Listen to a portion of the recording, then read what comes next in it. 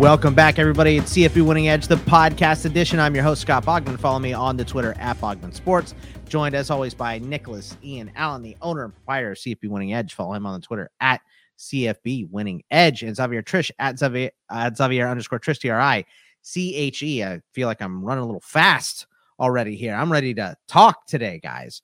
But today on the show, we're going to be talking about the most improved and most disappointing teams of 2021, plus news and notes. There's a lot of stuff going on, and the first thing to kick this show off with here, Nick, is Todd Graham out at Hawaii. So the next place he'll be hired, I'm sure, will be where his family lived and the job that he's wanted his entire life. And this is all I've ever wanted to do, is coach this team like he did at Pitt and Arizona State and Hawaii.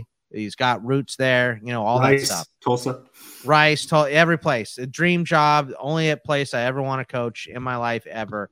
But Hawaii seemed like one of those places. And you put this quote on here from Roger Sherman of The Ringer.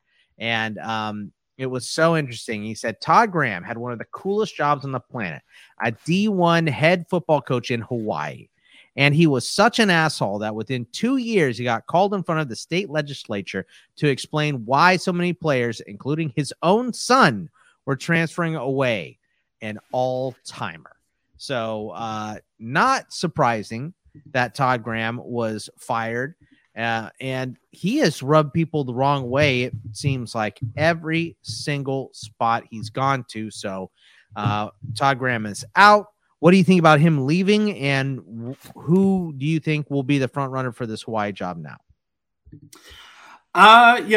So it wasn't a shock that Graham is gone. I mean, we'd seen a lot of, really ugly looking reports from players. There was a, Twitter Spaces thing several weeks ago where, former players and recent former players as well were just kind of going off on Graham and his personality and, alleged some verbal abuse, things like that.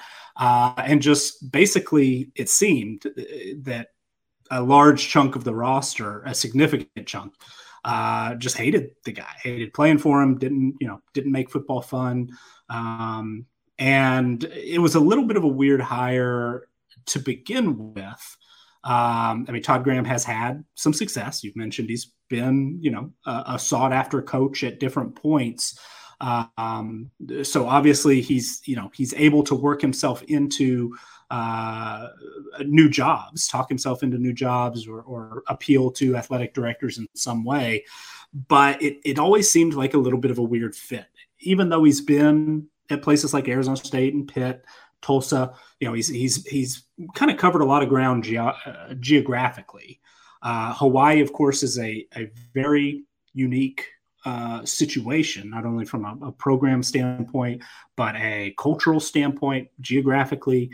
A lot of different things are very different. That was well put. It's just it's a very unique place.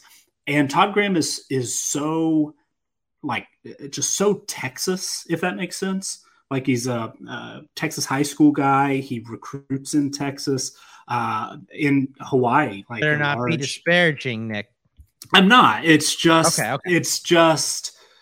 It's very kind of, what's the word? Like where you have your blinders on, you're focused on one. Insulated.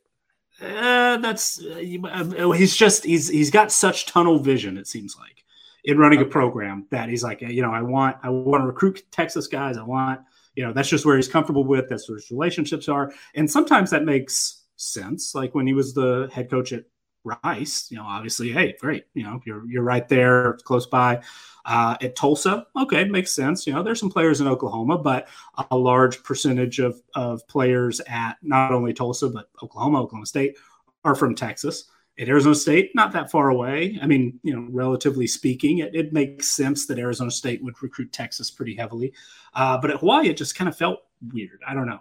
And so he didn't, not looking from the outside in and being far removed from it, but just sort of seeing the, graphics pop up this player signed, this player transferred in, and there was a lot more Texas than there was Hawaii, and some other places where Hawaii's had success recruiting players in the past, like American Samoa, for example, or California being the closest mainland state there. And it just seemed like Todd Graham, at least as far as building his roster, didn't seem to embrace the talent that's there in Hawaii. Maybe he wasn't comfortable. Maybe people, high school coaches, players didn't connect, and he wasn't able to get guys to stay home. Some of them, speculating, did he try that hard? I don't know, but that maybe is not everybody's first takeaway. I mean, probably he's just an asshole probably is the biggest takeaway. But for me, I disagree. I think your logic is right, because I mean, look, even Brian Kelly's over there trying to fake a Cajun accent to, get the local people on board. I mean, it's transparent and dumb, but at least it's something. And he admitted it was dumb, and he was just at a rally and trying to fire up the troops, right? But I think that it's what you do. It's the first thing you hear coaches say, whatever coaches. Who was it? Arroyo, right? At New Mexico or New Mexico State? I can't remember. Who's a New Mexico coach? I can't remember who. Danny Gonzalez is New Mexico. Danny Gonzalez. Thank you. Okay. Danny Gonzalez was like, we want to recruit this state and keep our local kids here. I think every coach does that. So to see a coach kind of deliberately not recruit in state when you have, those should be easy kids to get to your school. You know what I mean? They want to stay home and be by their family. And right. He didn't even try to embrace that. So I think that's a huge point. Not to cut you off or, step on you in the middle of your point there, but you're being a little too self-deprecating there. I think your point was very well taken, and it's it's a thing that a lot of people think about. Well, I mean, it's just, you hear things, obviously there's been a lot said from, current players, former players. There've been things, floating around Twitter and the media, whatever. But that to me, almost immediately, even before hearing, that players are unhappy or things like that, it just seemed to me like, okay, this guy, I can't say he just doesn't get it, but he was operating in a way that made me think it just wasn't a great fit. And so it wasn't a surprise that it didn't work out there necessarily. It was a little bit of a surprise that it got as ugly as it did, and just sort of embarrassing as it was. But moving, kind of turning the page a little bit, you asked who might be next up. It seems like kind of number one from players. There I believe was a meeting with current players with the athletic director, trying to get some feedback on what's really most important to players on the roster right now. And it seems over and over, and I see some of this from the fan base, people interacting on Twitter and whatnot, is somebody who's going to embrace the job, because it is so unique. Embrace Hawaii, embrace the state, embrace the culture, large Polynesian group of players on the roster.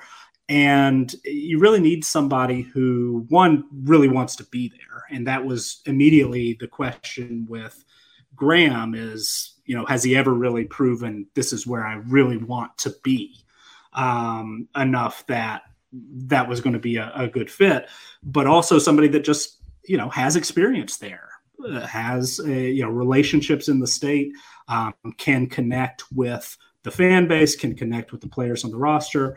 And so a lot of the early names, and it makes a lot of sense, are, guys who played at Hawaii, coached at Hawaii, have, recent history there. I've seen, plenty of lists that include Timmy Chang, record-setting quarterback at Hawaii under June Jones, when, one of his early quarterbacks there has been an FBS assistant for quite a while. Is currently the receivers coach at Colorado State. That'd be a little bit of a jump up just based on the resume. But again, you need somebody who is familiar with the state. He's from Hawaii, played at the most prominent high school there, St. Louis, had a lot of success, and I would assume recruits in Hawaii a good bit for. He was prior to joining Colorado State, was at Nevada with Jay Norvell. So he's, familiar with the Mountain West, familiar with the area, of course. Then other people who have connections to Hawaii, Robert Anae, who just took the offensive coordinator job at Syracuse, who was at Virginia for a while, was at BYU prior to that, is somebody who was involved in the search last time.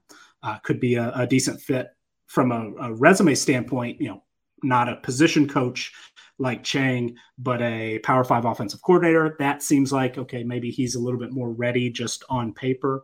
An interesting name that I've seen thrown out, a guy who went to Hawaii, got his coaching career started there, Ken Niumatalolo, who's kind of seemed like he's been looking around the last few years, was connected to a job at Arizona a couple of years ago, was connected to BYU when it last opened. He's kind of been, looking around and maybe looking for a new opportunity outside of Navy. Haven't been there for nearly a couple decades now, was an assistant before he became the head coach. Brian Smith, who was the offensive coordinator at Washington State last year, who followed Nick Rolovich from Hawaii to Washington State, is no longer on the staff there. He's somebody that could potentially, be a good fit. So those are, I guess, up and comers. But then there's some old names too. June Jones apparently is really interested in the job and coming back, and he's in his 70s now, I believe. So that might be, on paper you might think not necessarily a perfect fit, but he obviously is. Led the Hawaii football program during its best years, its largest national prominence in the 2000s. So there are some people who are interested. There are some people who would, I think, be good hires. But I think, again, me from the far outside looking in, I kind of agree with the general consensus. It seems to be from the fan base, from the players, is you need somebody who really, really wants to be in Hawaii, who really, really wants the job and has some connections there, because it's got a lot of challenges. I mean, travel, money is an issue there. There's a lot going on, and it takes sort of a unique understanding of a lot of different things to have success there. And it just seemed like, Todd Graham had some missing pieces of that. And I think that, in addition to maybe just not quite, being a fun guy to be around, probably helped this speed up a lot quicker than maybe we might have expected a couple of years ago when he was hired. Xavier, what do you think about this Hawaii situation? And is there a certain coach you would lean towards, or obviously it's like Nick mentioned, it's a tough place to coach. There's a lot going on there. So do you think Todd Graham deserved the boot, and who would you put in his place here? Yeah, I mean, Todd Graham is the proto. You see this a lot, and Nick will know this very well, and maybe some of our listeners do as well. But you see this a lot in soccer. You see this a lot in soccer when they bring in a manager that doesn't speak the language of the country that he's moving to, where he's like, yeah, I'm from England. Now I'm in Spain, but I'm not going to learn Spanish. I'm not going to do anything. I'm not going to ingratiate myself in the community whatsoever. And in 2 years, he's probably gone, because what has to happen, especially when you go to a school like Hawaii, this happens at every school, but more importantly there, you have to ingratiate yourself in the community. You know what I'm saying? It's not just anything to just wear a lei on the day that you get hired. Like, I'm sorry, that doesn't cut it for anybody, right? Like, that's what, and I don't have any particular coaching hires that I think, would suit them right away outside of really June Jones, to be perfectly honest with you. But whoever comes in, Hawaii needs to lean on the difficult sides of it, right? They need to just be blunt and honest about what this job is. Like, it's not easy to recruit at Hawaii necessarily. You're going to have some struggles as far as the time constraints, because obviously you are in a far different time zone than the East Coast is. Like, these are things that you have to understand coming into the job. And if you aren't prepared for it, or if you think it's going to be something that ends up becoming a nuisance for you, then don't take the job. I'll just be honest. Like, and I understand that teams and you want to be honest and you want to show the good sides of Hawaii football, but it's like, the way Kansas was able to get Lance Leopold. I guarantee you Kansas wasn't like, look at this storied history we have. Kansas was probably like, listen, we haven't been great. Like, we're not good. And we're hoping that you can take us into an era of being a relevant football team.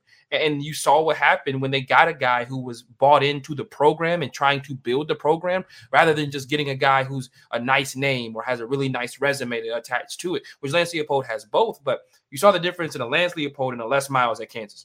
Les Miles at Kansas, all the hurrah, oh my God.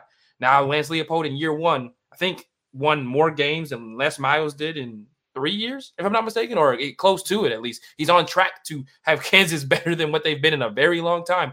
It's because he bought into the program at hand, and that's what Hawaii needs. They need a guy who's comfortable being in Hawaii, which sounds like the dumbest thing I've said today, comfortable living in Hawaii for like 4 or 5 years to build this program, right? Because otherwise, this isn't necessarily a bridge school. People don't necessarily go to Hawaii and then jump from Hawaii to a bigger job. This is a team that you've got to build up you got to build it from the ground up, literally, and make this and bring Hawaii back to having some sort of reputation amongst college football fans, where we are actually staying up to watch Hawaii games outside of just Nick doing it because Nick is a Hawaii fan. I was gonna say closet Hawaii fan, but there's no closet there. Nick is a Hawaii fan. Yeah. So so that's what has get my hoodie out of the closet. Don't you have a hoodie and a hat? Oh, I've got tons of stuff. Yeah. You ever have to wear a hoodie in Hawaii? I mean, I don't know. It was the only one available that had the vintage Rainbow logo. Yeah. So I was like, okay. I have to get the hoodie. But right. But they've won. I mean, Hawaii's been to 3 bowl games the last 4 years, maybe 4 or 5, something like that. Just off the top of my head, I wasn't looking at anything, so it might be those numbers might be off. But it's a hard job, but you can have success, and there has been recent success. I mean, they would have played in the bowl game this year if there weren't issues that led to the cancellation. But they played in the bowl game in 2020. They were. Nick Rolovich obviously got the job at Washington State based on the success that they had at Hawaii, division championship, 10 wins a few years ago. So, I mean, they can certainly win there. And in the modern, as we'll get into our usual large amount of transfer portal talk here shortly, but, you can build a roster relatively quickly.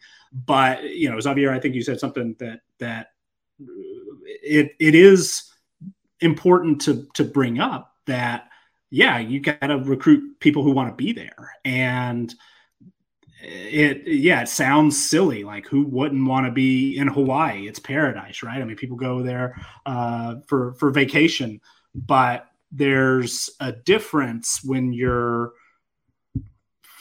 4,000 miles from home and you're on an island. Like, I lived, and it was much closer to the mainland, but I lived in Puerto Rico for like 9 months, and it was great. I could see the beach from my apartment, could walk down, enjoyed it, loved being there. But there was something, me being from, the mainland, it did feel a little weird. It felt in some ways claustrophobic because you're like on this small island. It's just very different from where I grew up and spent, the whole of my life leading up to that. It took a lot of getting used to, and I'm sure there are some people. And by that time, I had lived in 5 or 6 different states in the country and all over different regions. So I had been able to acclimate to different places, had some experience with it.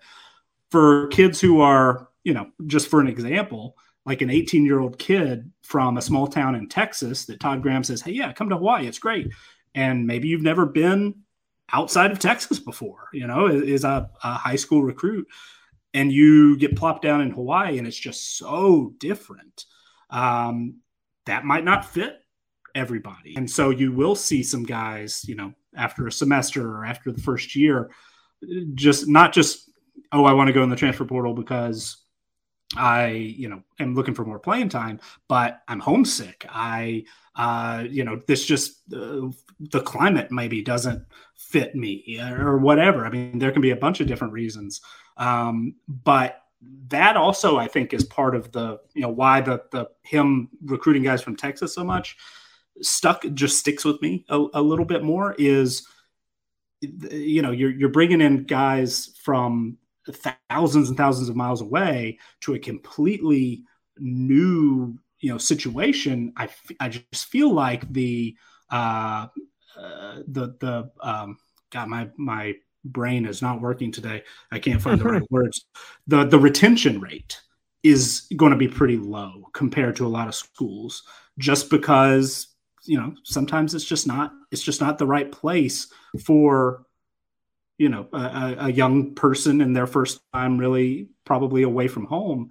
There's a lot of newness to get used to. And you're just going to have a percentage of guys that decide I can't do this. And so I think for me, the importance, you can build through the transfer portal, but I think it's got to be one of those programs where you build locally and, just say, hey, we have to rely on the players who, not everybody. I mean, they had Colt Brennan, not from Hawaii. He was from California. He was the best player in school history. But the biggest part of your roster, I think, at Hawaii needs to be local players and needs to be, guys who are from there, who are comfortable there, who want to be there. And I don't know, I'm rambling as usual, but it's just, that's part of the uniqueness of it. And you need a guy who can embrace that. And you can have success. I think that's where I started. You can win there. They've won recently, but I just feel like there's a certain way that you kind of have to go about doing it. And they kind of just need to find somebody who's willing to embrace that and willing to sort of dive in on that. Yeah. And, I think they can find someone, but it's been problematic. Like you said, there's a lot of issues with coaching at Hawaii, time, the travel, all of that factoring in. So it'll be interesting to see who they hire as their next head coach. But let's dive into the transfer portal here, because I mean, it is every time I see someone new transfer, I'm like, oh, there goes Nick working on those sheets, right? So a lot going on, because right after the national championship game, several Alabama players entered the portal. Tight end Jalil Billingsley is already headed to Texas. Linebacker Drew Sanders is going to Arkansas. Same thing happened for Georgia. Defensive back Amir Speed went to Michigan State. Several others are looking for new homes, including defensive back Latavius Brinney. He started this season. Lavasia Carroll, a highly rated running back recruit, and who also played cornerback, and JT Daniels is also reportedly going to be in the portal, although I don't think that's official yet. LSU, they lost another defensive back. Dwight McLaughlin is rebuilding its roster, especially the offensive line and secondary, through the portal. In the past weeks, the Tigers have added running back Noah Kane, wide receiver Kyron Lacey from Louisiana, offensive lineman Tremont Shorts from ETSU FCS school, defensive tackle Makai Wingo from Missouri, linebacker West Weeks from UVA, and defensive backs Makai Garner from Louisiana and Greg Brooks from Arkansas. USC doesn't officially have Caleb Williams yet, I guess, although I thought I saw some stuff that it looks like he's definitely going there, but we just haven't got the official announcement yet. But they did get some talented wide receivers after Terrell Bynum announced his transfer from Washington. Mario Williams from Oklahoma came in. Brendan Rice, also from Colorado, came in this week. Auburn had an influx of new players as well, transferring from Oregon. Cornerback DJ James, quarterback Robbie Ashford, and defensive tackle Jason Jones all went there. WKU got some new players. Quarterback Jarrett Deggy from WVU transferred to WKU. Virginia Tech Braxton Burmeister committed to San Diego State. Henry Colomby is headed from Texas Tech to Marshall. UNLV added Harrison Bailey from Tennessee. So 26 starters who have transferred and 23 turning pro, graduating at least 37.7% of teams will have a new starting quarterback this year, Nick. For running backs, Henry Parrish committed to Miami. Nathaniel Pete left Stanford for Missouri. NIU's Jay Ducker is headed to Memphis. ULL's Montrell Johnson followed Napier to Florida. So many moves here, Nick. Where do you even want to start with this? I mean, we have linemen too. Tulsa's defensive tackle Jackson Player went to Baylor. Osiris Torrance is going to go with Napier to Florida. Kansas picked up a couple of players too. Running back Kai Thomas from Minnesota, and Miami of Ohio defensive end Lonnie Phelps. I think I got them all here on this sheet. I mean, probably not. You committed to it. You committed to the whole. We ran through them all of the notes. Yeah. I mean, where do we start? What are the most important moves, most impactful moves here, Nick? And I mean, this is a labor of love for you for sure. It is, yeah, and it's a big chunk of my day. Most every day, it's pretty much the first thing I do when I sit down at the computer is catch up on all the emails I've sent to myself. Just scrolling Twitter the night before. So and so transferred. So and so committed to the new place. So and so's in the transfer portal, and so it's definitely top of mind for me. Kind of an all day, everyday thing. It's something I try to keep up on, and it's a bigger. I mean, we obviously talk about it every week. It's a big chunk of each of our shows. There's so much going on. The team by team kind of interests me a little bit. LSU has had to get pretty creative because they've been, the transfer portal into and out of LSU has been busy.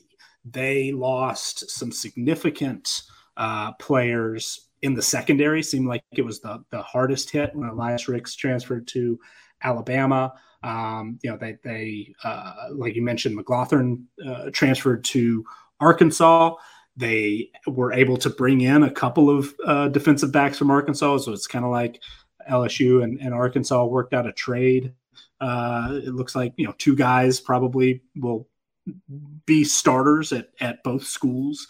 And they're kind of interesting because, the offensive line at LSU, they're going to be losing 4 of their 5 starters up front.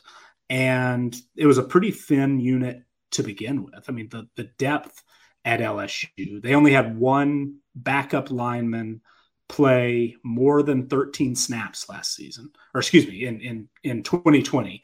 Coming into this year, they were thin. I mean, they had a solid, group of 5 starters, and then everybody else, like I mentioned, only a couple of guys played double-digit snaps in 2020, and just the actual number of linemen pretty thin compared to a lot of SEC schools. They only had 13 guys listed in the team profiles, and most teams have at least 15, 16, have a full 2 deep of relatively experienced guys and try to get a 3 deep on the offensive line for the most part.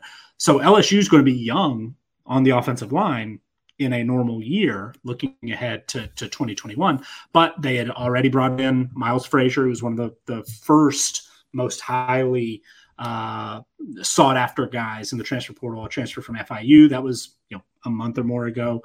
But to add Tremont Shorts, who was, I believe the Athletic had him listed as like the 12th or 13th best transfer portal player, just overall, all positions. So a guy who really impressed at the FCS level. But they're, LSU, we're thinking they're going to slot in another 4-star stud who's just waiting his turn, but they're having to go to Group of 5. They're having to go to the FCS and get some guys who are a little bit more experienced and ready to play because there's just not that depth there.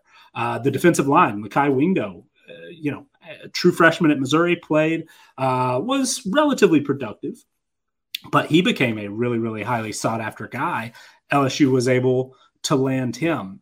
Again, the secondary was hit so hard, but they're very active, and it's kind of interesting because, not really used to it. LSU's a top 10, sometimes top 5 recruiter.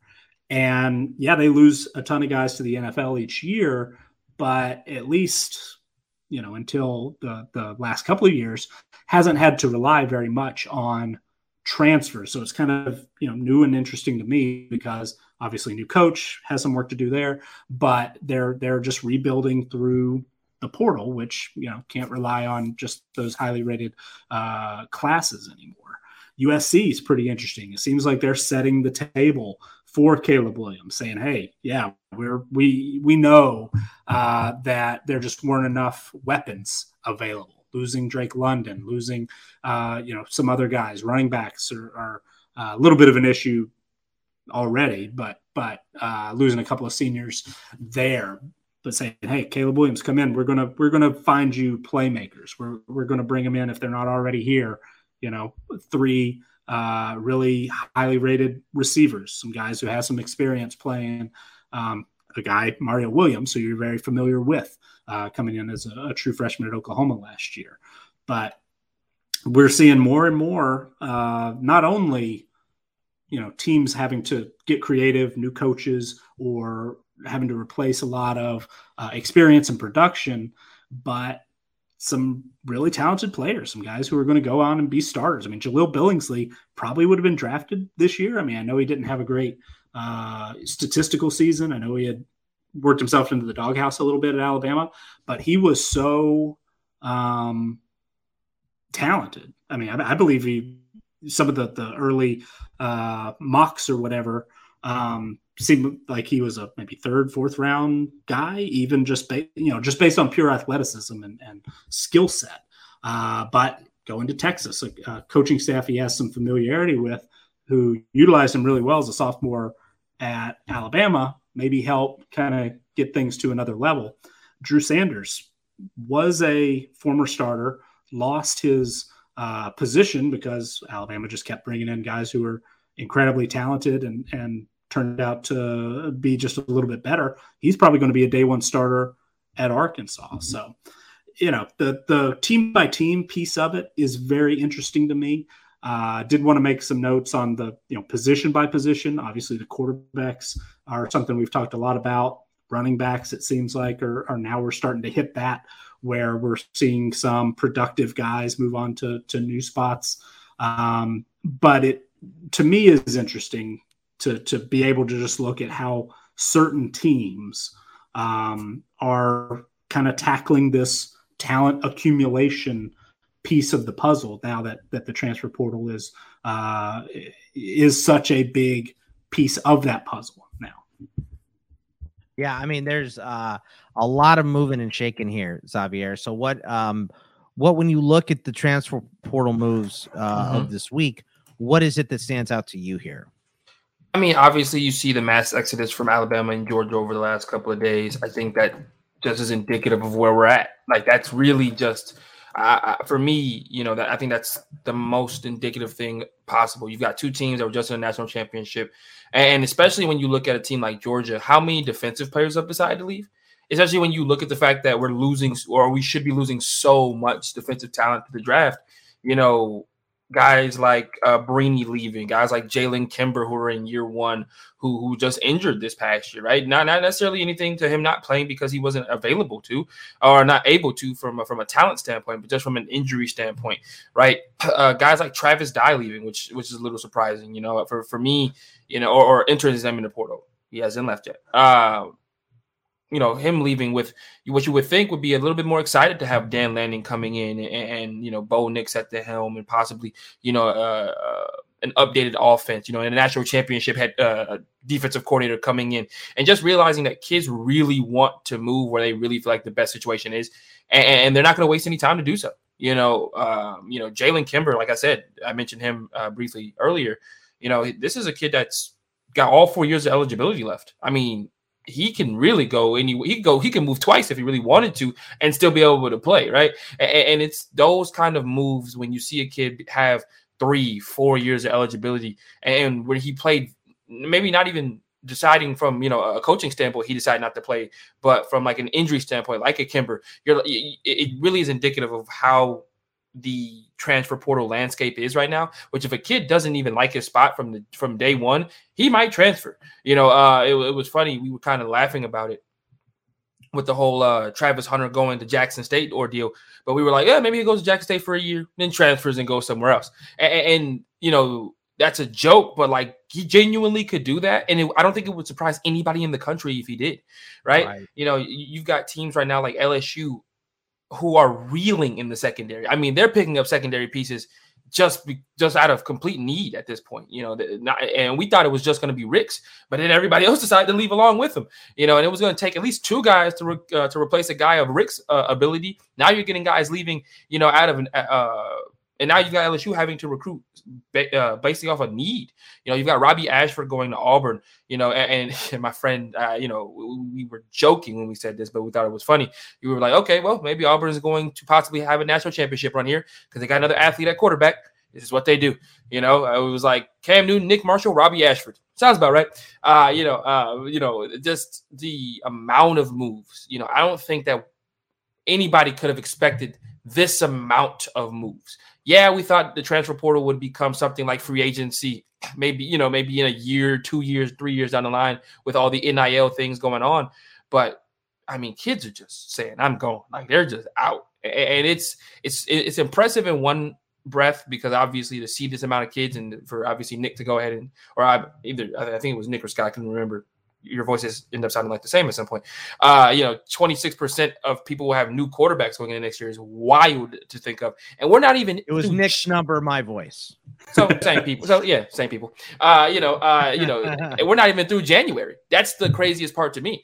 We haven't even gotten to the stretch. We haven't got to February. We haven't got to the actual signing day. You know, early signing days passed, but we still have another signing day left, which could, you know, send a whole new wave of transfers right before spring practice, you know, could happen. You know, I was talking to a couple of guys earlier this week, and I was like, if I'm a team that typically starts my spring practice pretty early, I might have to back it up a little bit with all these transfers. You know, Coastal Carolina was one of the first teams to come to mind. You know, they were one of the few teams that got their spring game in right before the whole COVID shutdown. And if I'm them, I might have to back it up to April, you know, or early May just to make sure that I could pick up on a couple of these kids who might want to come in for our spring practice or might want to come in for spring and see if they can, you know, fit in on the team, because that's how volatile the transfer portal has become.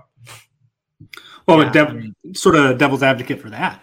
What maybe you want to get it as early as possible to say, okay, are these guys that we have on the roster, can they play? Yeah. Using Coastal Carolina as an example, because they have been one of the earliest the last few years, I believe. But they're going to be replacing a lot of guys on the offensive line, and a lot of guys on defense. And so you think, okay, we've got some guys coming back. Let's go through spring practice. Can these guys play? Oh man, we need a left guard and we need some depth at linebacker. Now we figured it out during spring. Let's go into the portal, see what we can do. So, I mean, I on the one hand, push it back so maybe you don't have that, you know, the practice reps and a guy sees the writing on the wall and says, oh, maybe I should go ahead and transfer. But then on the other, you know, from a roster building standpoint, it might make sense to see where your biggest needs are once you actually, you know, look at what the current roster looks like on the spring practice field. I don't know. There's different ways to map it out, plan it out, that kind of thing. But there might be I don't know. There might be a reason to do it late. There might be a reason to do it earlier. Yeah, I mean, lots. This is just there was a lot last year, but the transfer portal is a bunch. Yes, one more thing, Nick. Yeah, one that I lost my train of thought, as has been the theme today. But you mentioned Dye at Oregon, and it is curious because one, we don't necessarily know what CJ Verdell is doing because he's coming back off an injury and could potentially hop to the NFL. Second year in a row, I believe, that we've kind of been wondering. Got to figure it out. He's got 2 days. Right. Got 2 days to figure it out. But if you're a guy like Dye, especially if, you know, you don't necessarily know what the new offense is, you don't really know, the new coaching staff. Maybe you just enter the transfer portal and see what else is out there. And, he's from California. Maybe there's a little bit of a pull to get a little closer to home. Maybe he just wants to see if, maybe there's somebody with a connection that he had from the previous coaching staff. Maybe somebody that, he wants to play with, that he grew up with. I mean, who knows? But maybe in a situation, especially it seems like with a new coaching staff, there's a little bit more flexibility to where the new coaching staff might welcome a guy back after they enter the transfer portal, if that makes sense. Like if it's a long-standing coaching staff or a coaching staff that's been there for a couple of years, it seems almost like if you enter, that's it. You're moving on. But there seems to be, maybe in my understanding, a little bit of leeway with new staffs to say like, okay, yeah, no hard feelings. You entered the transfer portal. Come on back. We don't want to lose you. So maybe some guys like Travis Dye put together a really, really productive season and could just, test the market, so to speak, see what's out there. That could be a little of this as well. It feels almost in comparison to when kids put their name into the draft just to see where they'd go. And then they're like, 6th round, I'm gonna go back to school. You guys have a good one. They do the evaluation thing so that whole process is an individual board will assess where they think you're going to go. So you can put your name in if you're draft eligible at any time, and then you get a result privately for what they say. They'll say, we expect you to go in the 1st or 2nd round. Most kids will say, okay, I'll bail. Sometimes if it's 3rd or 4th round, if you think that maybe you're peaking right now, or this is probably what you're going to get, then you go. But if you think you're a 1st or 2nd round pick and you want to hold out for that money, because money is slotted in the NFL draft. So the higher you go, the more money you make, obviously. So if you think that you're going to be a 1st round pick, you get an extra year added onto that contract. Plus it's a bigger contract and a lot more of it's guaranteed. So you would stay in school and then see if you could go in the 1st or 2nd the following year. But what about is Jackson Dart, did he officially go to Ole Miss, or is that has he narrowed it down? Nick, what's going on with him? So he's done a couple of visits recently, one of them at Ole Miss and one of them at Oklahoma, and it sounds like those are his 2 finalists. So he's probably going to end up at one or the other. But it also appears a real high chance that Michael Trigg, who's really highly rated tight end who signed with USC, sounds like they're a package deal. They're going on the visits together, and it would, at this point, be a pretty big surprise if they don't end up at the same place. But I'm not sure if he's leaning one way or the other. Oklahoma obviously brought in Dylan Gabriel, and there's a history there with Jeff Levy, and so you would expect that Gabriel's got a pretty big leg up on, being the starter in 2022. Ole Miss, there's a little bit more, at least at this point it seems, a little bit more chance of immediate playing time. Dart would have, I would expect, the inside track to the starting job there. So I guess if I were just to make a guess based on potential playing time, Ole Miss seems like the little bit, the more likely spot at this point, and that'd be a big add for the offense. Really both Dart and Trigg, who I really, really like. So as I understand it, he's not committed anywhere at the moment, but that Oklahoma and Ole Miss have been the 2, the top 2, and might be his 2 finalists at this point. Man, I mean, just so much. We're going to come back next week and go, wow, way more transfers. I mean, because that's just what it is. Every single week. I'm going to announce my name in the transfer portal just for fun. Oh, yeah? Where are you going? Are you going to the Cover 3 podcast? Is that what you're right? doing? Yeah. I'm going to make a whole graphic with like CFB winning edge and like right along. Like, thank you guys for the last 2 years of education. Like thank God, my family, my friends. Thank you. Always a CFB winning edge guy, but number Now 2 I'm out. moving on. Like, you know what I'm saying? All right. So I don't respect that decision. oh man, already controversy for our transfer portal. So, let's talk about Nick. You put this together. It's you explained it to Xavier and I while we looked at you like deer in headlights earlier before we started the show. But what we're basically looking at here in these numbers, and once again, I'll hand it off to you, and you can explain it any way you want to. But to break it down in dumb people terms, because I'm dumb. It is we're looking at the difference in performance level from 2020 to 2021, in which teams took the biggest improvement and which teams took the biggest step backwards. Fortunately, Texas is on that list, I think. So even though 2020 wasn't great either, but that is what we're looking at in this section here. So layman's terms, we're going from bad to good and good to bad, but I know obviously there's way more behind the scenes. So why don't you explain that part to us a little bit? Sure. So there are basically 4 big ratings and rankings that make up our power rankings. One of them is the power ranking itself. That's our team strength power ranking.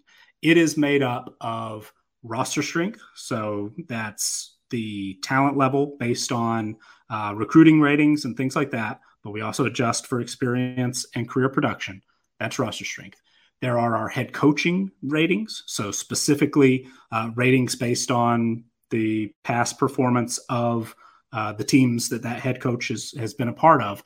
And then the part, it goes into those coaching ratings, but team performance is basically think of it as a grade of how well that team has played based on statistical factors. There are dozens of numbers that go into that. But what since our very beginnings, we've used those sort of 3 main ranking ratings, roster strength, team performance, and the coaching ratings to come up with those team strength ratings. So those are our big 4. You probably, if you've listened before, heard me, refer to them quite a bit. But team performance is one that gets updated each year, and we compare it to previous years. So we've got a list of historical team performance ratings in our large database, our team profiles. It's on each individual page that you can look through and see since 2014, like, oh, okay, I'm on the San Diego State page right this second. So I can look at, in 2020, San Diego State ranked 46th in team performance. This year, they also ranked 46th. In 2019, 49th. In 2016, 18th. 2015, 14th. I can look at each team and its recent history in this current era. We go back to 2014 because that's really what all the numbers we use. Kind of all of them go back to 2014. We've got some that we can compare prior to that, but the game has changed so much in just the last half decade. I don't want to go too far back because it's kind of like comparing 2 different eras of a sport, in my opinion. So wanted to give a good year by year comparison in a decent amount of time, but also didn't want to make it too long because I felt like the defensive numbers, for example, in 2011, completely different in a lot of ways than what we've seen the last couple of years. So, but anyway, that's getting too much in the weeds. You guys are looking like deer in headlights again.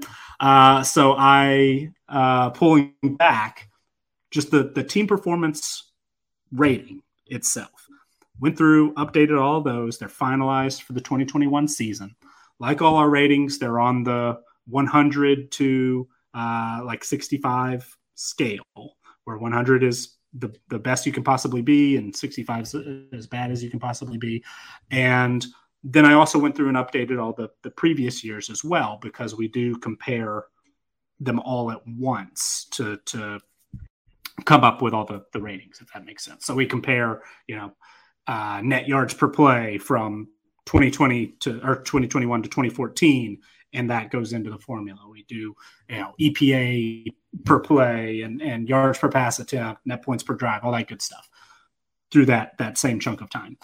But also, one thing that I think is really informative is looking at, all right, which teams improved the most when we compare this year's team performance rating to 2020. And we've got a list, all teams are ranked. We can put a number on it. This team was, the way we calculate it, the most improved team in 2021.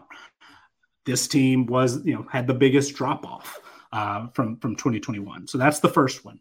The second, I wanted to look at who's the biggest overachievers or underachievers based on talent. So I just did team performance in 2021 and compared that to roster strength. So that other, big number that we spend a lot of time looking at, and which teams,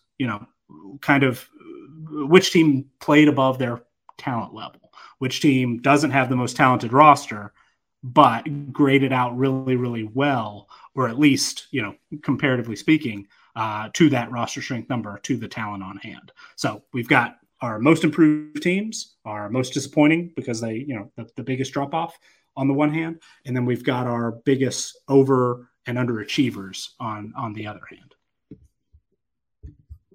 Did that help at all? Yes, it did. Sorry, I was muted. But yes, that helped a lot. And when we look at the most improved teams, so the teams that went up, there's some names that I think are obvious. Baylor took a huge step up. Michigan finally got over the hump and beat Ohio State. WKU with their new coaching staff was huge. Michigan State was big with Kenneth Walker for a big chunk of the year.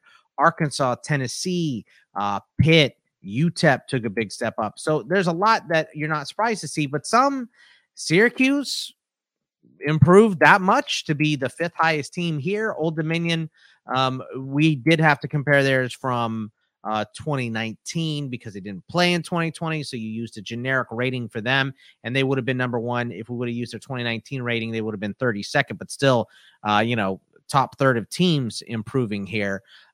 Kentucky came up as you predicted, Nick. Fresno State came up as well. But what stands out to you, Xavier, when you look at this list of teams that moved up? Which one is the biggest one that stands out, either because you knew that they improved or that you were surprised that they're on this list? Minnesota. I think I'm a little surprised on their list. I'll be honest, I think like most of college football, after losing Muhammad Ibrahim in week 1, and as well as the losing to Ohio State, I feel like a lot of people, took them off their radar. And I think that has led a lot of people to completely forget about the year in which they had. How about the loss to Bowling Green? That too, obviously, but this is a team that still finished 9-4, and 6-3 in the conference. And I think that a lot of people, just me included, for long stretches of the season, probably thought PJ Fleck were on some type of like metaphorical hot seat after those couple of losses. So Minnesota for me is a little bit of a surprise to be on this list. You kind of forget about how porous of a season that they had before. They were one of those Big Ten teams that struggled with the short year, as most did. I'll be honest with you, a team I'm surprised is not in the top 20. And this is especially with how poor of a year that they had in 2020. It is Penn State, I'll be honest. We all know how bad of a year Penn State had the year prior. And Nick may be able to tell me that they're top 40, and that may, calm me down a little bit. But I do think that Penn State improved a lot from a year last year that I believe they only had 3 wins. They struggled. They lost a lot of their early games. Yeah, they only had a purely Big Ten schedule, but they were bad last year. They were just downright awful. This year, a little bit of improved. Yes, they lost this 4 overtime game, I believe, or more than that, I believe, to Illinois. That was very. Thank you, Scott. It's a very shocking loss for them this year. But I think they still were able to ride the ship a little bit. They were able to compete most weeks. And really outside, obviously they finished off with a pretty disappointing bowl performance as well. But I thought they were able to ride the ship a little bit for a team that could have easily thrown in the towel once their Big Ten aspirations were pretty much dead in the water. But pretty early on, there's a team that still was able to make a bowl game. So I think they maybe not top 20, but I'm a little, Nick can tell me what number they are. I'm a little surprised that they're not higher on this list with how poorest of a year that they did have in 2020. Yeah, Nick, go ahead. Yep. He's looking it up. Yeah. I will say, though, that the one thing that I will say about the top 20 list that immediately came to mind with some of the teams that you named, where a lot of them had an offensive explosion this year that I was not expecting. You look at, Minnesota was a very good running team this year. Michigan State offensively was better than they were last year. Obviously, their run game went through the roof.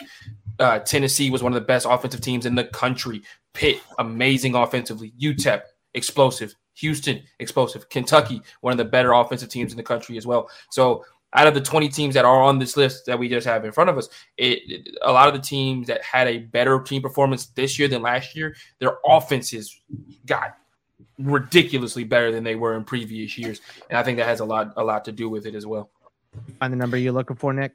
Mm-hmm. Yeah. So Penn State is a really interesting name you bring up, because though the record was bad in 2020, and it of course it felt like they were so bad they started 0-5, but They finished 4-5, and won Fair. 4 in a row, finished strong, all that good stuff. They actually, Penn State was one of those teams that our numbers and some other folks out there who do some similar work, they graded out a good bit better than their record would indicate. So they actually ranked 40th in overall team performance in 2020, despite that being, feeling like a just horrible year. So they didn't have, as much ground to make up as you might have expected. And then this year, they actually ranked 54th in team performance. So even though they had a winning record this year, their team performance ranking fell. Their rating was pretty similar. It dropped just like 10 100ths of a point in the overall rating. So not huge, but compared to other teams, the ranking it fell a bit. So they actually, as far as comparing, the plus minus the change year to year, they were 81st. So relatively average, a little below average. But that's a great example, because something I failed to put into words is, the team performance rating is designed with a lot of, looking at underlying statistics, some advanced stats that have been proven to be a little bit more indicative of overall, team strength, that sort of thing, than just wins and losses. We're trying to look beyond wins and losses. And in fact, that actually, whether a team won a game or lost a game, doesn't factor into team performance at all. So it's a pretty good example where Penn State was a team last year that graded out a little bit better than you would have expected. And so this year, similarly, maybe, or I guess in some ways a little opposite, graded out a little lower than you might have expected, because they started out so well, one, and fell off in the second half of the year.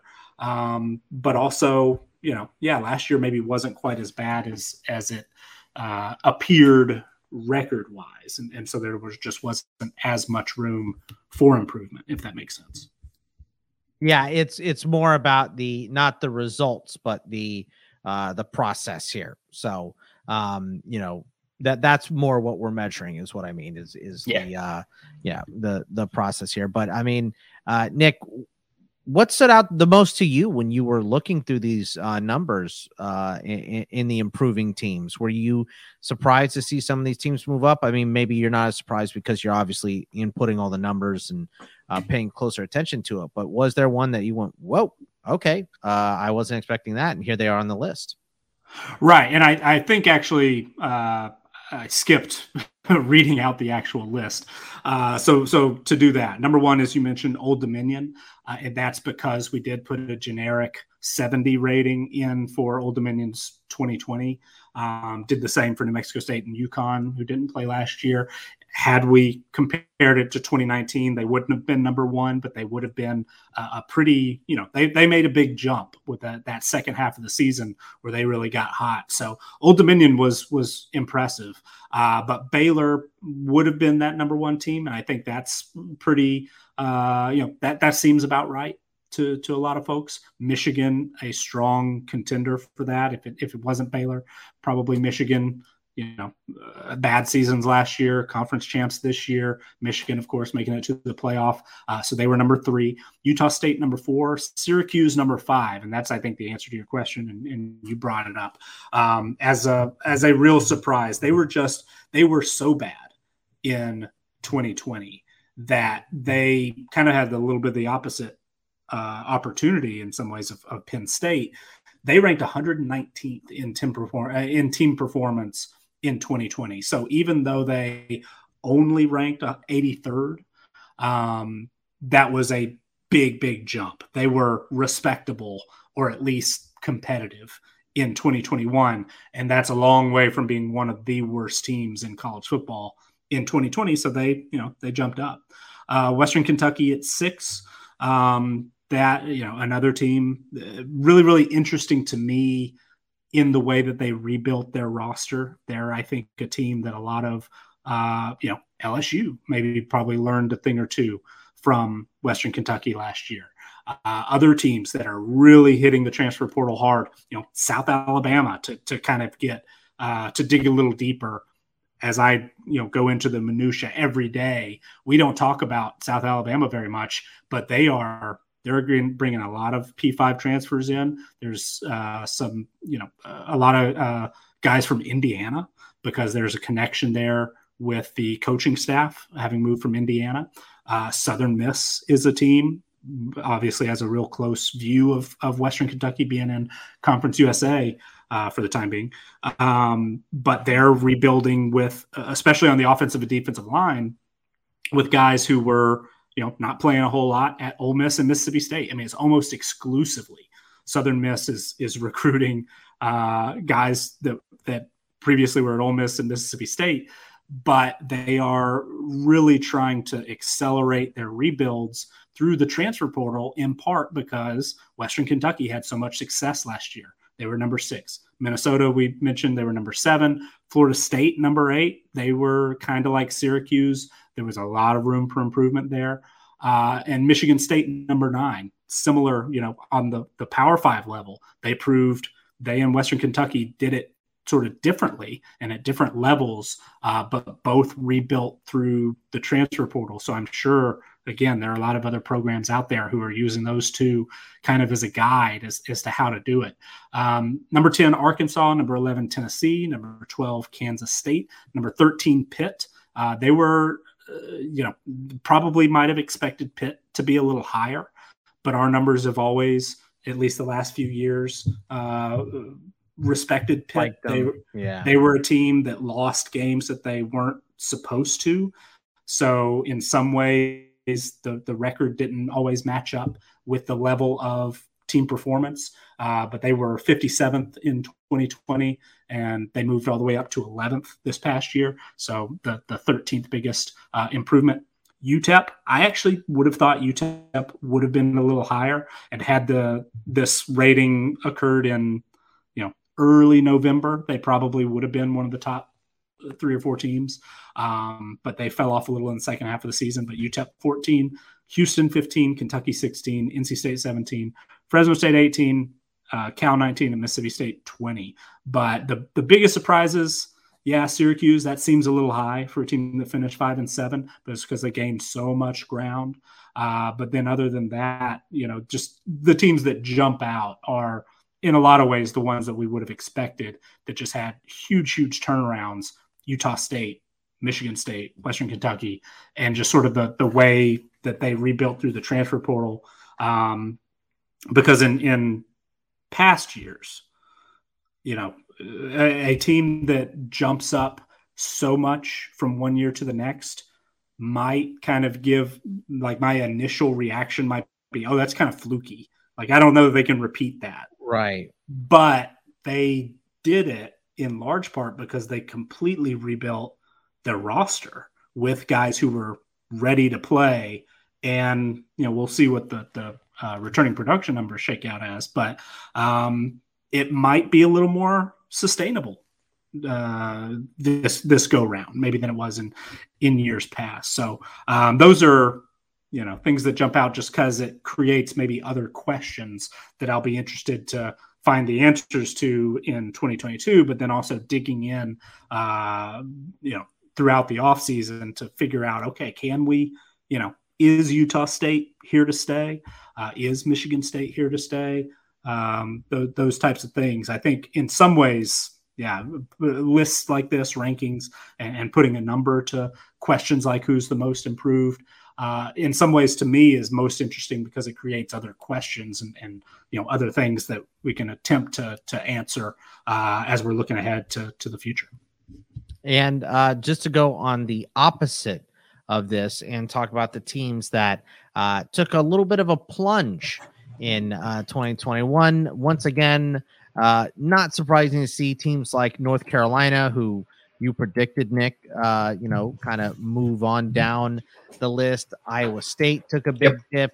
Oklahoma with Rattler not performing well to start. Did not predict Iowa State or Oklahoma. Yeah, North Carolina you got, but yeah, those two were surprising. Clemson obviously took the big step off without Lawrence there. Iowa looked good in the first half of the year, looked bad in the second half. USC, of course, fired their head coach. Texas was awful, lost to Kansas this year. Rice actually moved down, which was a little surprising. Arkansas State on this list. The rest to kind of round it out here. Kent State, Rice, Washington, BYU, Ohio, Stanford, Indiana, San Jose State, TCU, Colorado, Ball State, Georgia Southern, Northwestern, and Buffalo. So I ask you again, Nick, when we're looking at the teams that took the biggest step down, obviously you're paying more attention than anybody else to these numbers, but what still stood out to you after the dust settled and these were the teams that took the biggest step down here?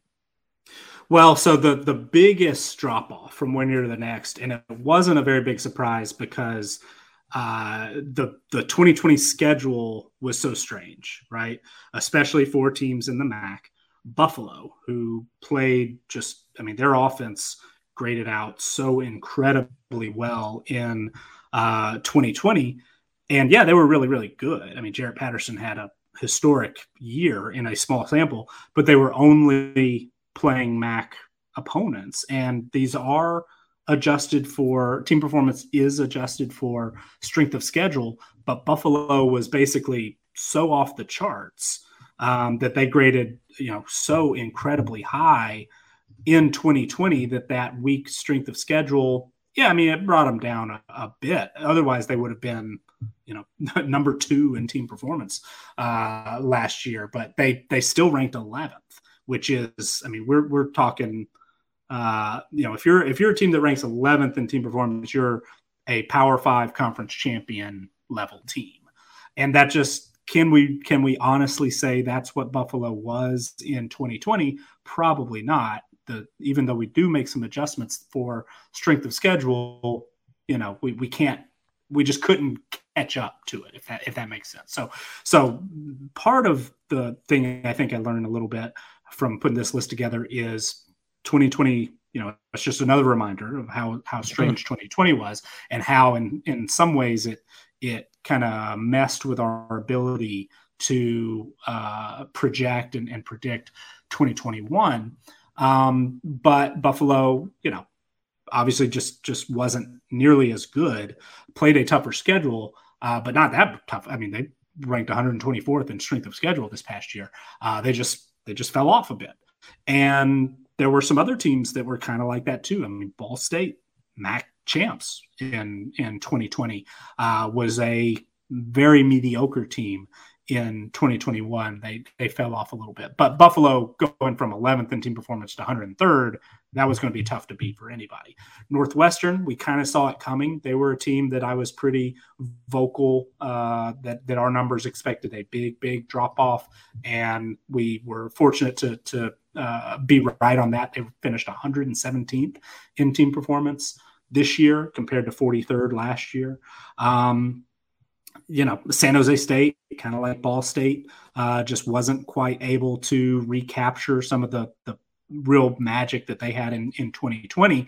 Part of it, a little bit tougher schedule. Part of it, maybe they just weren't quite as good as they looked the previous year. But then also we're really seeing some of the disappointing teams. And you mentioned a lot of them. Iowa State fell well short of expectations. North Carolina, Clemson, obviously, early part of the year was really rough.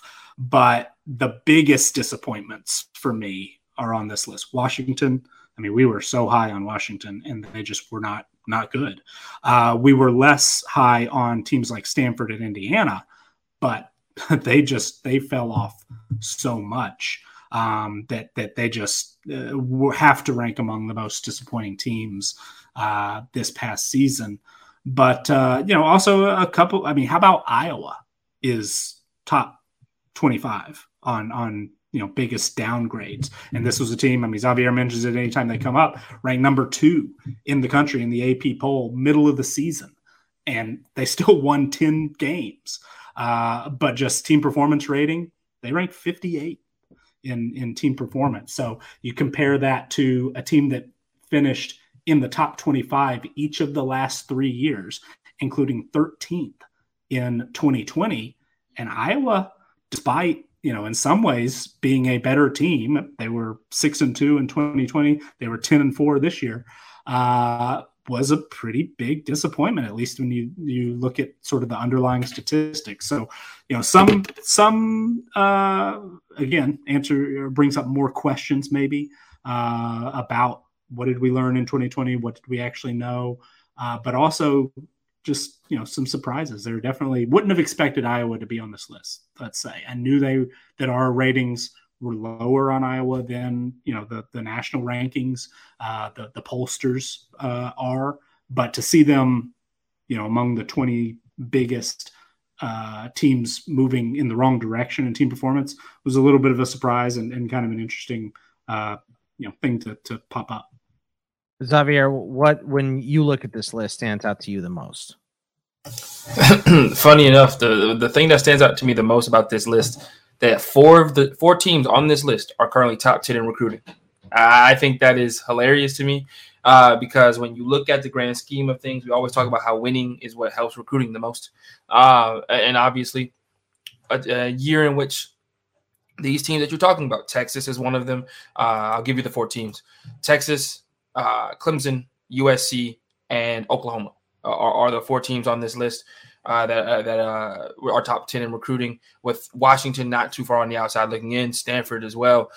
So when you look at it, I think that's rather odd, but not too surprising, because once again, we talk about how winning can transform programs, but also some programs just can continue to keep their previous successes riding that wave in the recruiting trail. Texas and USC obviously are the first to come to mind when you look at this list, but you look at the recruiting trail, obviously Texas and USC are the conglomerates that they are because of their previous successes. Let's just be honest with ourselves. But they were able, and I think that when you look at this list, the other thing that you really see is quarterback play.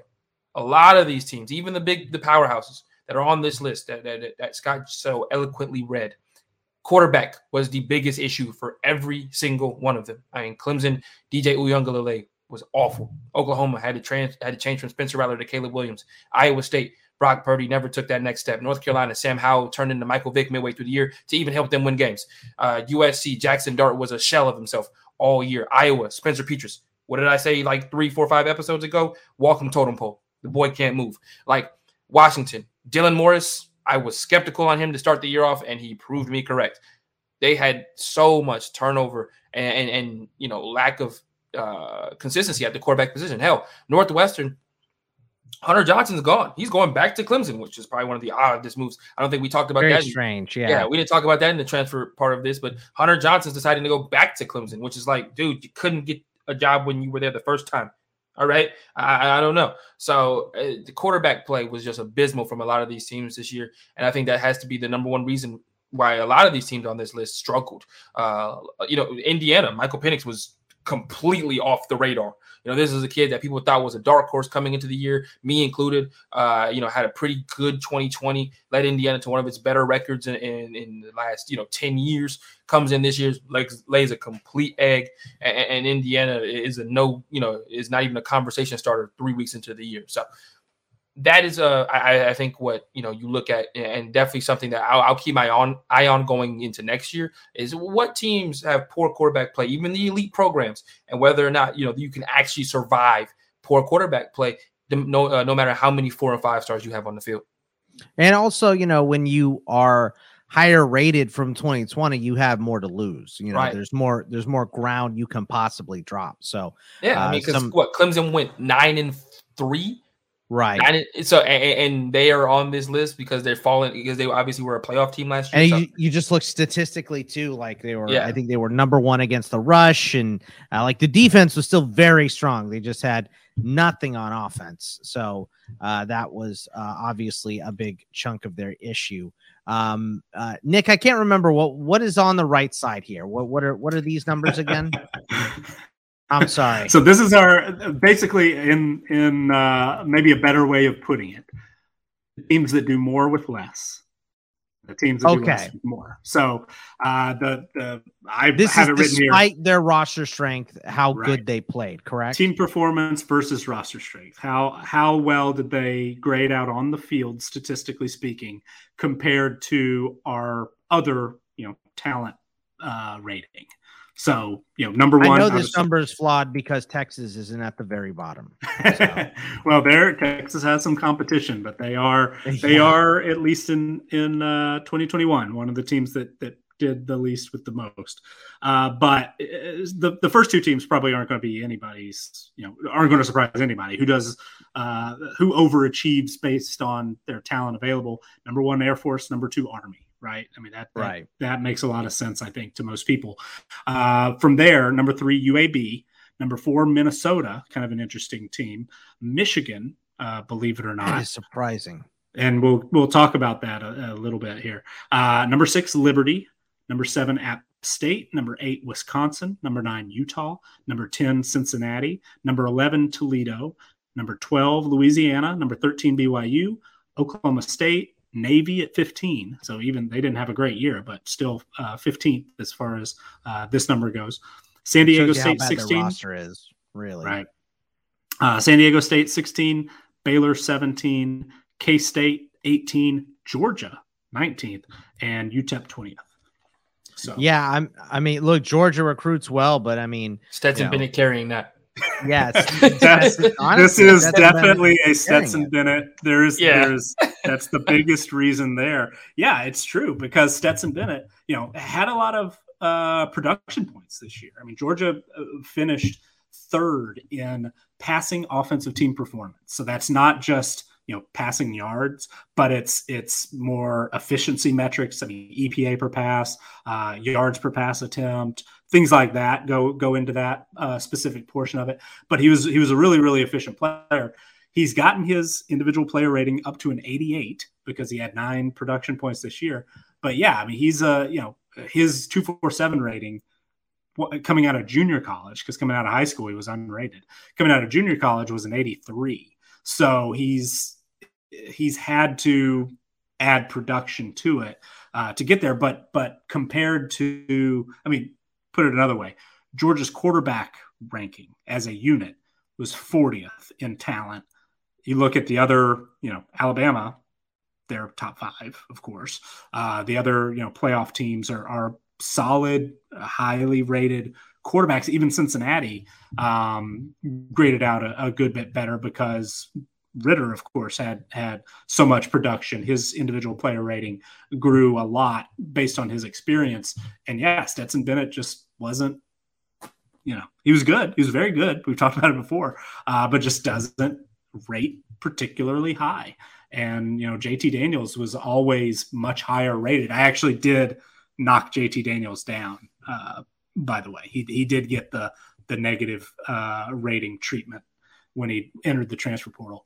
But yeah, Stetson Bennett is probably the only reason Georgia's on this list, because everywhere else they're basically elite as far as just the talent numbers go. JT Daniels got the Shea Patterson treatment. He did, yeah, he did. That hits close to home. So we don't have guy time. Can't even beat out a walk-on. I have a little bit of a working theory about JT Daniels on the field. Okay. And as far as just pure tools, he is extremely talented. And he performed really well last year when he got the job. Yeah, he did. But there's a reason that he can't beat out Stetson Bennett. And I have my own theory on it. We don't necessarily have to get into it here, but I think, yeah, I just had to knock him down because as talented as he is, there's a disconnect somewhere where he's just not getting out on the field. So if he transfers somewhere, gets out on the field, you know he can get his rating back. But I felt it was time that, yeah, and Scott put it more simply and probably better, I would say, than I do because I don't ever put anything simply. But yeah, can't beat out a walk-on. So yeah, he got dinged. So what you're saying is, and I want to make sure I quote you correctly as a journalism major that I am. If JT Daniels fails to start at the next school he goes to, he is now in the pantheon of not greatness next to Tate Martell. I just want. I mean, I didn't. Okay, so yeah, the journalism major there. Quote me by putting words in my mouth. No, Tate Martell, who breaking news just officially retired from football. But no, that's not exactly what I'm saying. That's not really breaking news, by the way. Yes, we'll go into Bishop Gorman Hall of Fame. He'll be all right. Yeah. But no, I don't know. I just have a JT Daniels, for whatever reason, can perform really well. He butts head with the coaching staff. I feel. I'm not sure even that's it. I just don't think that's not it. I don't think so. I just think there's a reason, and maybe it's more Stetson Bennett than it is JT Daniels. But the Georgia coaching staff trusted Stetson Bennett a lot more, yeah, and just didn't really trust because JT just didn't have it. That's what. If I was Chris Collinsworth, that's what I would say. So I don't know if he doesn't have a full grasp of the playbook. I don't know if they're sitting in the film room and saying, "Hey JT, what are you going to check to here?" And he just doesn't know. I mean, I know there are a lot of things during the early games of the season and some of the preseason stuff. You're hearing the announcers and seeing reports, just write-ups and articles and things like, "Oh yeah, JT Daniels spends so much time in the film room and he's so cerebral and he wears a black turtleneck and all this stuff." But that doesn't necessarily mean that he knows like what the coverage is, that he knows what, is the right play for this situation. And my hunch is that he was just making some mental mistakes, whether it's in practice, whether it's in the film room, that Stetson Bennett wasn't. And even though JT Daniels might have a stronger arm, might, just be a better quarterback once the bright lights are on and he's out there on the field, but the coaching staff just trusted Bennett to make the right decision for whatever reason. That's me totally speculating. I'm not sure JT Daniels has been fully healthy the last couple of years. That might have been a factor, but yeah, there's a reason why the coaching staff trusted Stetson Bennett more than JT Daniels, but we got really off on a tangent there. Xavier, have you seen the some of the some of the memes from like NFL memes and stuff about, it, like one of them said Jalen Hurts reading a defense and it was Floyd Mayweather trying to read Cat in the Hat. Man. Is that what we're saying JT Daniels is? Which is absolutely not true about Hurts, but maybe that's JT Daniels, well, we'll see wherever he decides to go, whether he actually decides to leave or not, or fight for his job or whatever. I don't know. The buck is still out on him, man. I still got my something's wrong. That's what it boils down to. The Stetson Bennett is incredible and absolutely does not deserve to have the walk-on rating or any of that stuff. I mean, the guy was, especially over the last month of the season, national championship winning quarterback, Stetson starting Bennett. quarterback Forever. Yeah, I mean, that is that's gonna go great when he's selling used cars. whatever, man. He'll never pay for a drink in Georgia again. So, he can live at whatever bar until the day he goes in the dirt in Georgia for bringing the Dogs a national title, helping bring the Dogs a national title here. But I like Nick said, I don't know how we got there, but the teams that did the least with the most here, and there's gonna not be a ton of surprises. Well, maybe there are some surprises here because some of these teams are bad and still didn't do a lot with it. Missouri at 108. We're just kind of looking. I put them a little. I maybe didn't present it the best way. Read them from the bottom. From the bottom. So okay, sorry. From the bottom. Now we're here. So the worst did the least with the most was Stanford at 130. Duke was second, then Georgia Tech, Colorado, Vandy, USC, Northwestern, Indiana, FIU, TCU, Rutgers, Arkansas State, North Carolina, USF, Virginia Tech, Washington, Miami, Arizona, Southern Miss, Temple, Boston College, Kansas, and Missouri is how we rounded out. And, so Texas isn't even on this list, which is surprising to me.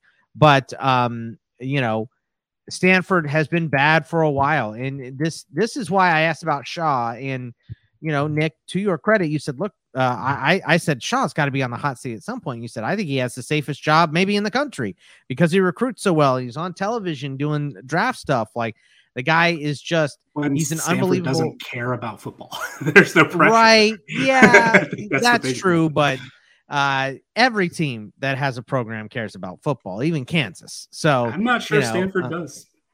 I think they do. I still think they. I think every team that wants to that is carrying a team that they want to be good. You don't want to be crappy, but it may not be your number one priority. But what was the team GPA? That's what they matter. That's what they care about. Well, you know what? God bless them. So, but USC is on this list. Others that are surprising, like it's surprising to see Kansas and Arizona on this list because they don't have a lot.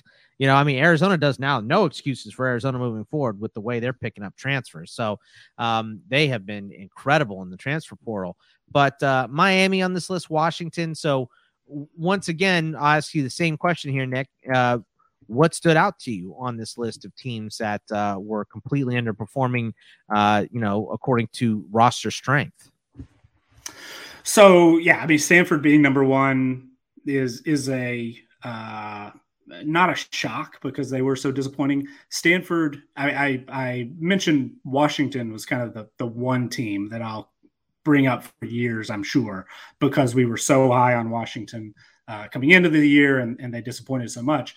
But Stanford was that team a couple of years ago, and they do recruit really well. So when they fall off like this, it hurts. I mean, they looking at just recruiting ratings, our recruiting strength ratings. They had several years of top 25 classes. They were outside the top 25 in 2018 and 2021. But as far as just, putting a roster together, they, pretty strong roster. And the vast majority of teams on this list are Power 5 teams. And that's because the recruiting rating is the number one and most important thing that goes into roster strength. The experience counts, the production counts, but it's hard to overcome one way or the other, bad or good, that individual recruiting, that team-wide recruiting rating. And so Power 5 teams they start off at a higher level to begin with. But Stanford is, not quite in the same recruiting class as Duke, as Vanderbilt, as Colorado. They're not consistently, among the lowest Power 5 recruiters, 60s and 50s and 60s in the national rankings. Stanford is a top 25 level recruiter.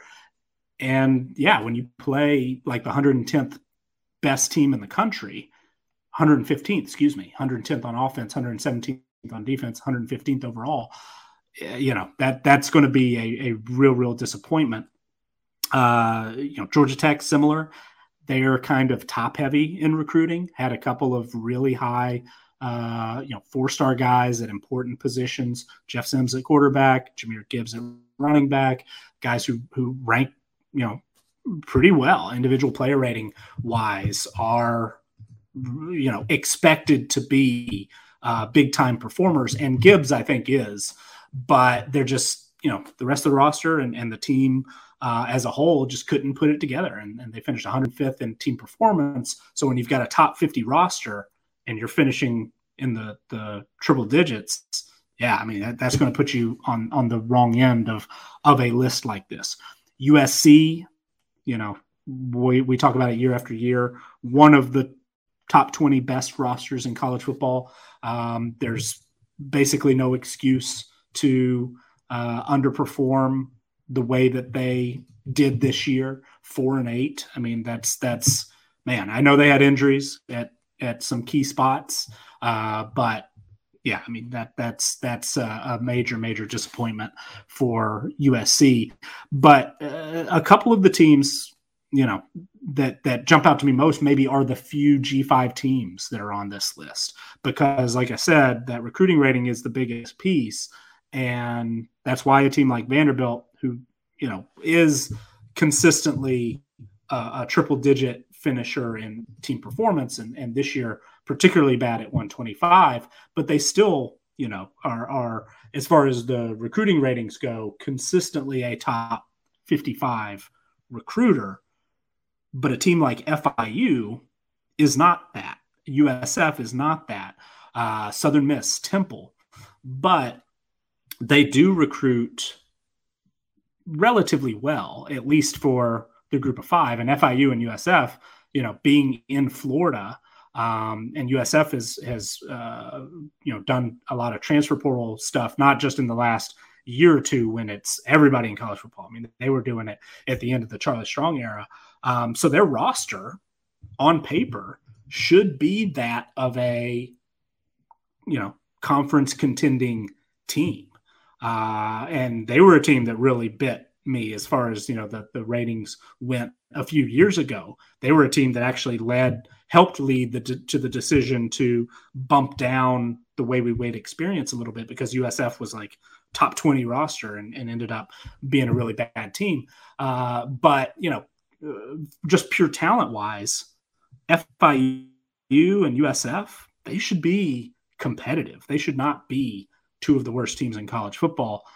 Temple, maybe. I know they've had a real string of just some roster issues, injuries, and things like that, but they should have been a lot better. And then Southern Miss is one that injuries, I think, are a little bit of an excuse. They were on their fifth string quarterback and then had to go to all Wildcat all the time with Frank Gore and DeMarcus Jones and guys like that. So Southern Miss is a little bit of a different case.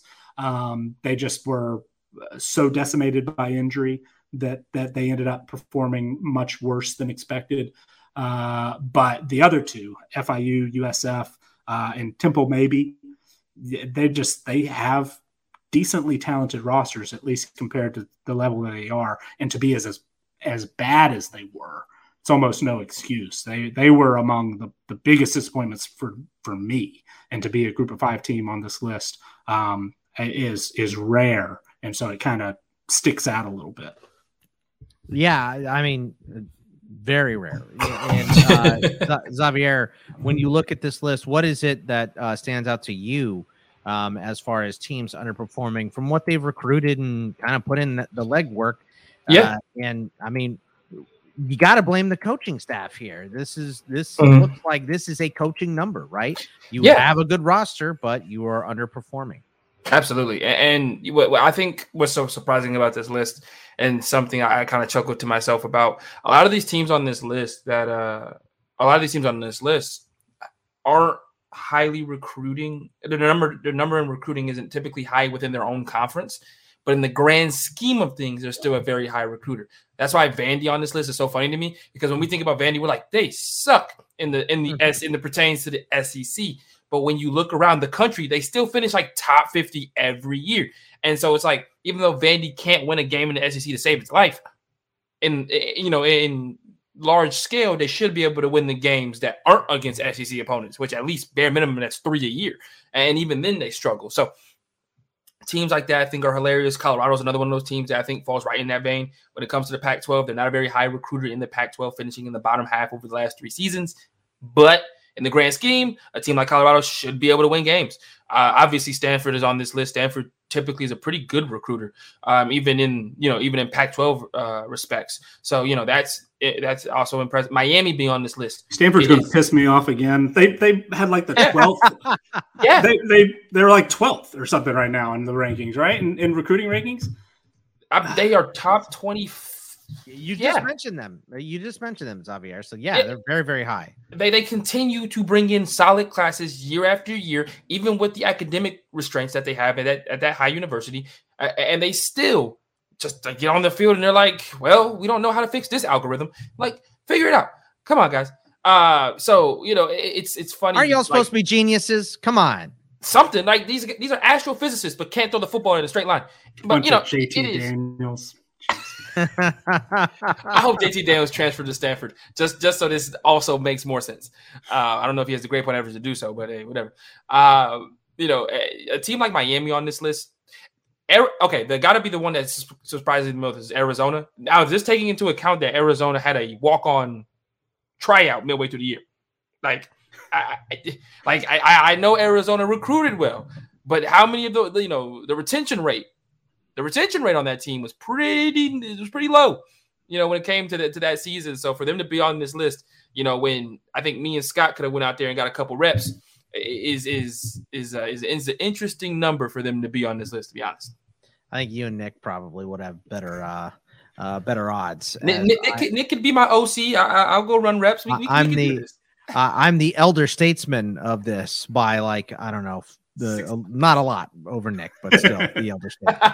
So, but I am long retired and wasn't very good even when I'm not a has been. I'm a never was. So, this list is very interesting, and I'm glad you put this together because this kind of once again this shows these are different measurements that you're not used to looking at, and I like the because this really is a coaching one. I'm really glad you brought that up because I should have said it at the beginning and didn't. But yes, I want to incorporate. The reason I put this together, the roster strength versus team performance, is I do think it should be incorporated into our head coaching ratings. Right now, in the last few years, our head coaching ratings are just team performance. It's a weighted team performance for that individual coach based on the team where they were.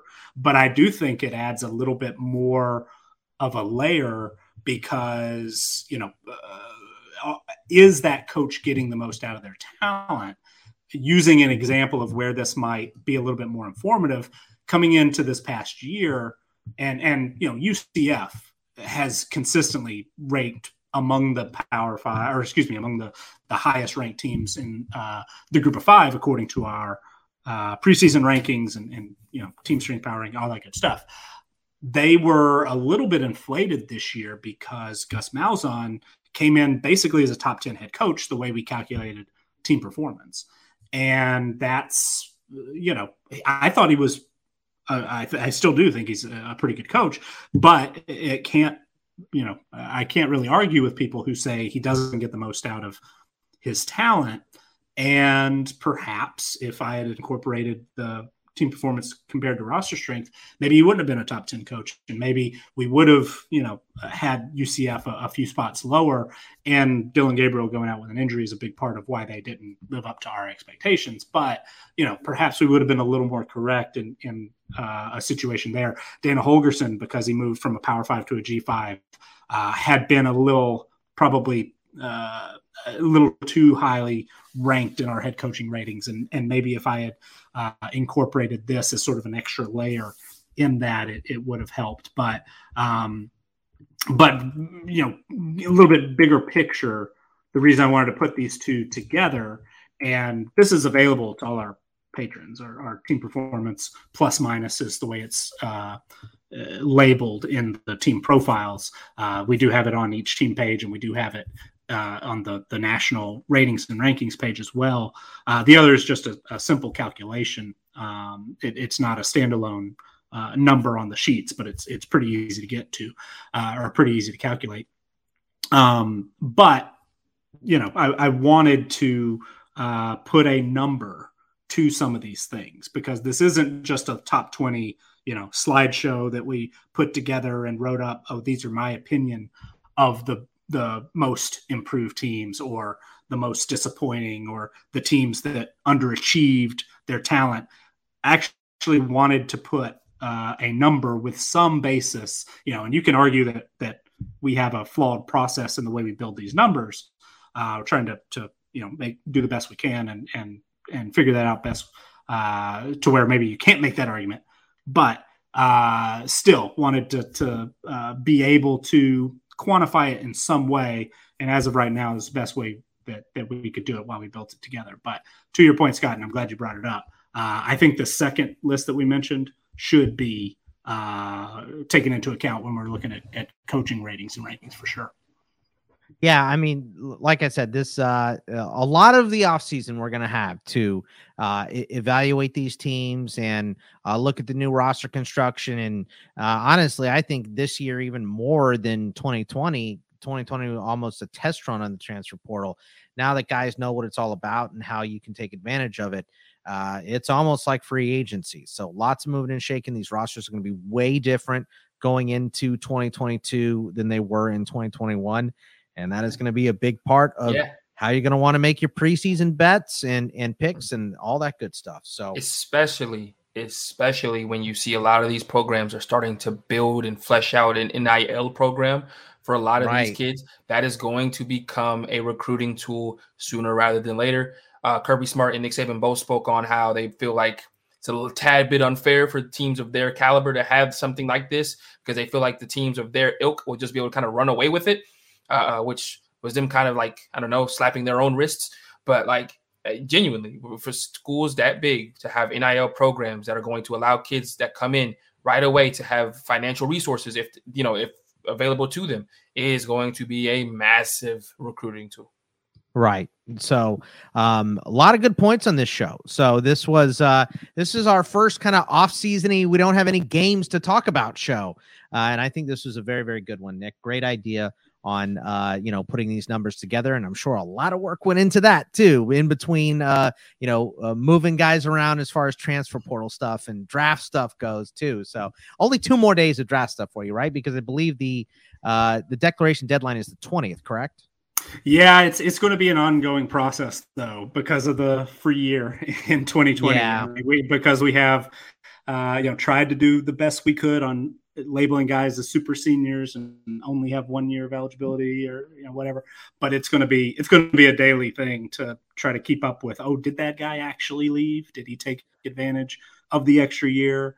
Did he, so it right. In one way, yes, because we'll know for sure all the early declare guys. And I have been going through and building a list, which is almost to 700 now, I believe, of guys who are 667. So we're 2/3. Can you imagine working in an NFL front office this year, like trying to work on draft classes and something, and you have 700 players to run through. I mean, and that's probably not including all of the FCS and this Canadian is only and FBS all of players. that. This is only FBS players in our team profiles. I'm going to get 1,000 scouting reports together. You know what I mean? Like, it's just insanity. Guys are going to fall through the cracks. That's just for sure. So, for sure. But have gone through all the All-Star games and all that. And that'll at least be the biggest part of it, because those are the good players, right? Right. Yeah. They're the guys who have a potential NFL future. So they're the ones that should impact our ratings the most. So that'll be good. But I'm a little bit of a perfectionist and know that it can't be perfect, but try to make it as best I can. So I'm trying to chase down, that kicker, he was listed as a super senior. Is he back? I don't know.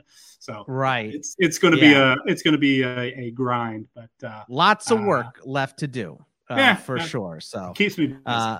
But remember, you can follow us all on the Twitter at Bogman Sports for me, at CFP Winning Edge for Nick, and at Xavier_Triche, TRICHE for Xavier. And we will see you guys next week. Take it easy, everybody. Thank you to our Patreon supporters for keeping our show ad-free and for funding our wide range of college football analytics projects. Thanks also to Blake Austin for our theme music. To learn more about CFB Winning Edge, visit patreon.com/CFB Winning Edge or follow us on Twitter @CFB Winning Edge.